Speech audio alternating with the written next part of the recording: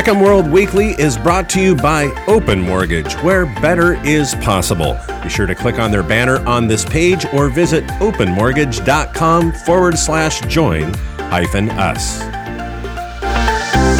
This is the number one reason over 65s take out a reverse mortgage. Inflation surges to a record high as the housing market sputters, and housing prices most likely to drop in these U.S. cities. These are your top reverse mortgage news stories for the week of July 18th. You're listening to HECM World Weekly, the nation's only weekly podcast for you, the reverse mortgage professional.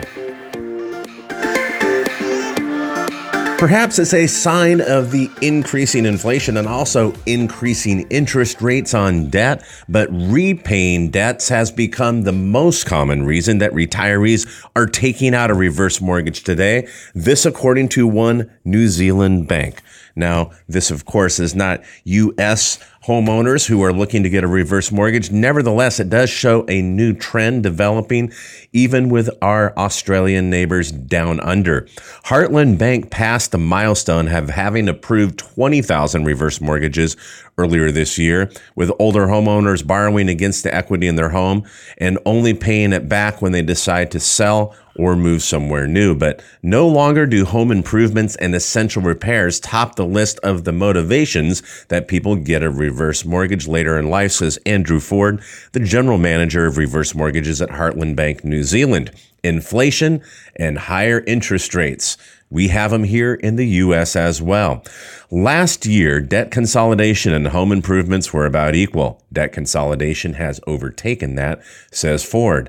A recent column in Stuff.co in New Zealand says there is growing evidence that shows that more people are arriving at retirement with debt, and some are downsizing to extinguish that debt, moving into a smaller home, but others are turning to reverse mortgages or some other way of repaying the debt, especially with increasing interest rates.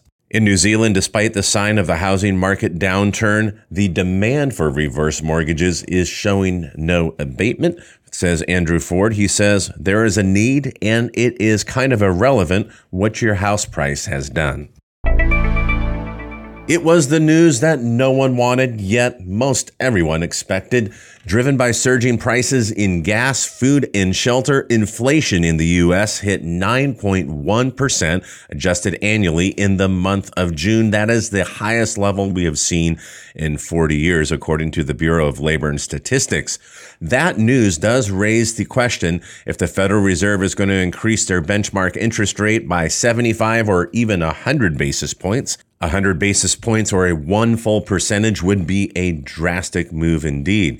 A recent column in Housing Wire says in June, the CPI index reached 1.3% seasonally adjusted, up from 1% in May, and the inflation estimate was a 1.1% increase in June and 8.88% over the last 12 months. In other words, the rate of inflation is not slowing, it is accelerating.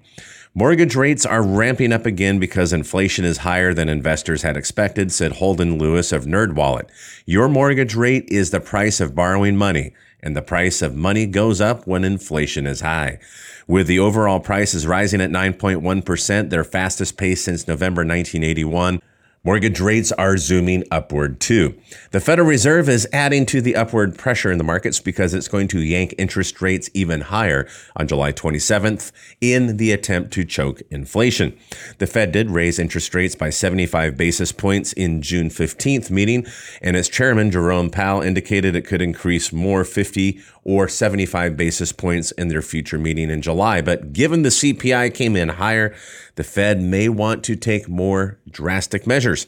And folks, this is what I have told you on this show repeatedly. The interest rate hikes are going to be more frequent and they're going to be more severe because we saw the writing on the wall here, and so did you with inflation. The CPI showed that the energy index rose 7.5% in June and contributed to nearly half of the overall inflation increase. And the food index rose 1% in the month of June alone and 10.4% in the last 12 months.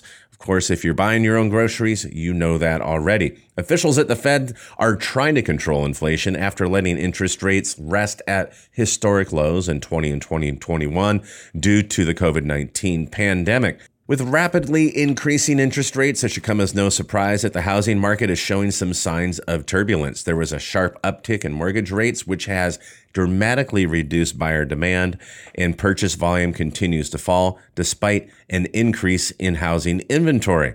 Purchase rates went from 2.9% just a year ago to 5.3% last week, according to the latest Fannie Mae Freddie Mac PMMS index. Monetary policy tightening is definitely curtailing demand for housing, but we won't see the inflation benefit for a while to come, said Mark Fleming, First American Financial's chief economist. Bottom line, headwinds abound for the Federal Reserve inflation fight. Housing prices could drop by 10% or even more in these U.S. cities, according to Fortune magazine, referencing a new report from Moody Analytics. However, that dip will not represent a national trend in home price corrections. This according to Moody's chief economist, Mark Zandi. Rather, Zandi says within the next 12 months, home price growth will reach 0 year over year, and some of the most overpriced housing markets are going to see declines, he predicts. He attributes a cooling of the market to rapidly increasing mortgage rates and an already overvalued market, and he doesn't consider the current prices to represent a housing bubble because the market overvaluation isn't accompanied by speculation. Now, I would have to differ because this whole market has been driven by speculation in FOMO, fear of missing out. Thus, we had the irrational increase in home prices. But nevertheless, here's the list of U.S. housing markets that are considered overvalued, which are expected to drop in value by 5 to 10% in the next 12 months. And here's just a partial sampling of the list. One is Boise, Idaho. Also is Morristown, Tennessee. We have Dalton, Georgia, Flagstaff, Arizona, Lake Havasu City, and Kingman, Arizona. We have the Bremerton, Silverdale, Port Orchard market in Washington State, Albany, Lebanon, Oregon, Idaho Falls, Clarksville, Tennessee, Bellingham, Washington again, Phoenix, Mesa, Chandler, Cleveland, Tennessee, Asheville, North Carolina, and Flint, Michigan. One anecdotal way to measure the vulnerability of your local housing market is to look up on Zillow at the home listings for houses for sale and see how many of them have a recent drop in prices, and also if you're seeing a trend in the increase of the number of days that a property has been listed on the market. Thank you for joining us for another episode of HECM World Weekly, brought to you by Open Mortgage, where better is possible. Don't forget, Apple users can listen and subscribe to this podcast on iTunes. If you have not done so already, we would encourage you to go to hecmworld.com, HECM, and be sure to sign up for our email list. That way you never miss any of our latest breaking content. Thanks again for joining us, and be sure to return next week for more reverse mortgage news, commentary, and analysis here at HECM World Weekly.